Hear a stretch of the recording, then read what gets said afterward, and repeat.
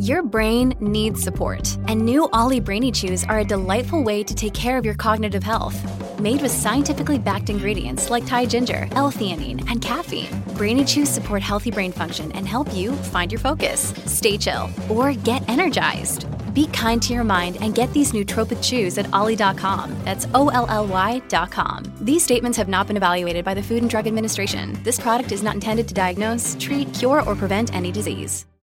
If you take a look at what's going on at the Calgary Zoo right now or the Valley Zoo in Edmonton this weekend, if you drop by, you may notice birds are missing. They've been moved indoors at zoos and at several other facilities around the province, wildlife conservation centers, putting in extra steps to try and protect their animal life. And it's all because of the avian flu. So let's find out what's happening at some of these facilities. Dr. Doug Whiteside is going to join us now. He's the Calgary Zoo's Senior Manager of Animal Health.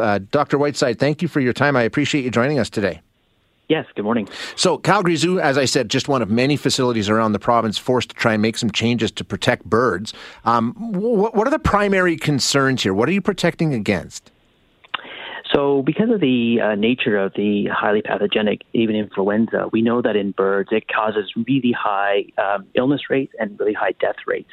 And for zoos, which have a lot of endangered bird species or threatened bird species, we want to make sure that we're giving them maximal protection because every individual is critical to the population. Now, you mentioned, some of the birds. Does this affect all species of bird? Any bird is susceptible to this flu?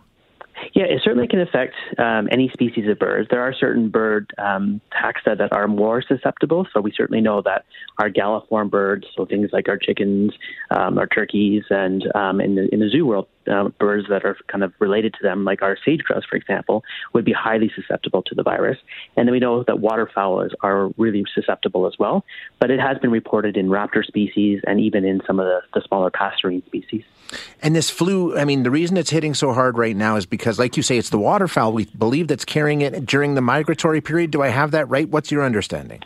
Yeah, that is correct. Yeah. So what's happening is as the waterfowl are migrating back up to their northern summering grounds, they are bringing the virus with them. And, in a lot of waterfowl species, the ones that have survived, it doesn't, they may have no clinical signs, but they can certainly easily pass on the virus to susceptible species. And that's certainly what we're seeing with our poultry farms, for example, where we're seeing really high illness and death rates associated with it. At the zoo, and as I said, Edmonton Valley Zoo making the same kinds of changes, what kind of action have you had to take to protect the birds there? Yeah, so all the zoos in North America are taking very similar approaches. So what we've done is, as much as possible, we've moved birds into their indoor spaces to protect them from interacting with wild birds. We've also eliminated a lot of the water bodies that we have at the zoo in terms of our ponds and streams and things like that to limit the amount of waterfowl that will actually hang around the zoo, the wild waterfowl, and making sure that there's no chance for interaction with wild birds and our zoo birds, by eliminating feed stations outside, making sure that all birds are fed indoors. Doctor, this may be a dumb question, is there any medical remedy here? I'm thinking vaccination or some sort of treatment of the flock, or it sounds like euthanasia is what's being done now once a flock's infected. Is there any kind of medical intervention available at all here? So, in the case of the poultry industry, that's the approach that they take to protect, the food industry. In the zoo world, we would, if we did have an affected bird, we would try to treat if possible. But right now, there is no effective vaccines available to us to protect our birds. Good question from one of our listeners, because I've seen this in some of the media reporting. Do we need to bring in our bird feeders? Some people are saying that bird feeders are something that you should be aware of if you have them in your yard. They could be part of a problem here. That's correct, yeah. So what we've been recommending as well is that people just eliminate their bird feeders and their bird baths for now during the migration season, because what these things do is they allow birds to congregate together, and it makes it easier for them to pass on the virus from one bird to another. How long do you anticipate this lasting? When we talk about this migratory period, is this going to be over in a couple of weeks, couple of months? So what we're hoping is that, the migratory season will end usually by mid and May, and then within the next 4 to 6 weeks, we should see hopefully a rapid decline in the virus. Sorry to hold you, but how does that work? Because if the sick birds are arriving here as part of their migration, won't they be here? Why does the illness, it's harsh to say, is it because they die?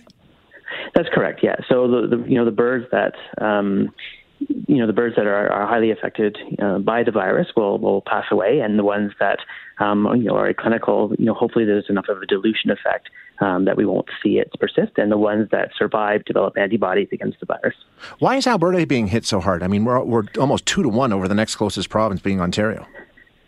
Yeah, it's just it's very interesting. I think part of it is we haven't seen a virus like this in Alberta before, so we certainly have populations of birds that are much more susceptible to the virus, as well as just in terms of birds that might be coming up through the flyway that might have the virus. Interesting. Dr. Whiteside, I can't thank you enough for your time today. I really appreciate it. Okay, thank you. Have a good afternoon. You too. That's Dr. Doug Whiteside, who is with the Calgary Zoo, the senior manager of animal health there, walking us through some of the things they've had to do. And like I say, there's other media reports that Edmonton Valley Zoo is taking the same sort of steps, different wildlife centers, basically trying to isolate their birds from wild birds, basically is what it comes down to in a lot of ways, keeping them inside, things like that. It's very, very serious. And as I say, I mean, we've lost almost 1 million birds on avian flu this season so far already in Alberta. And the next closest is Ontario, and they've only lost 425,000. So we're more than 2-1 when it comes to the loss of our population. And I don't know if it's slowing down or what the timeline is, but the biggest impact, obviously, is on poultry producers. That's who's lost the 900,000 birds. I mean, I'm not talking about wild birds. I'm talking about, poultry producers in our province have had to euthanize 900,000 birds.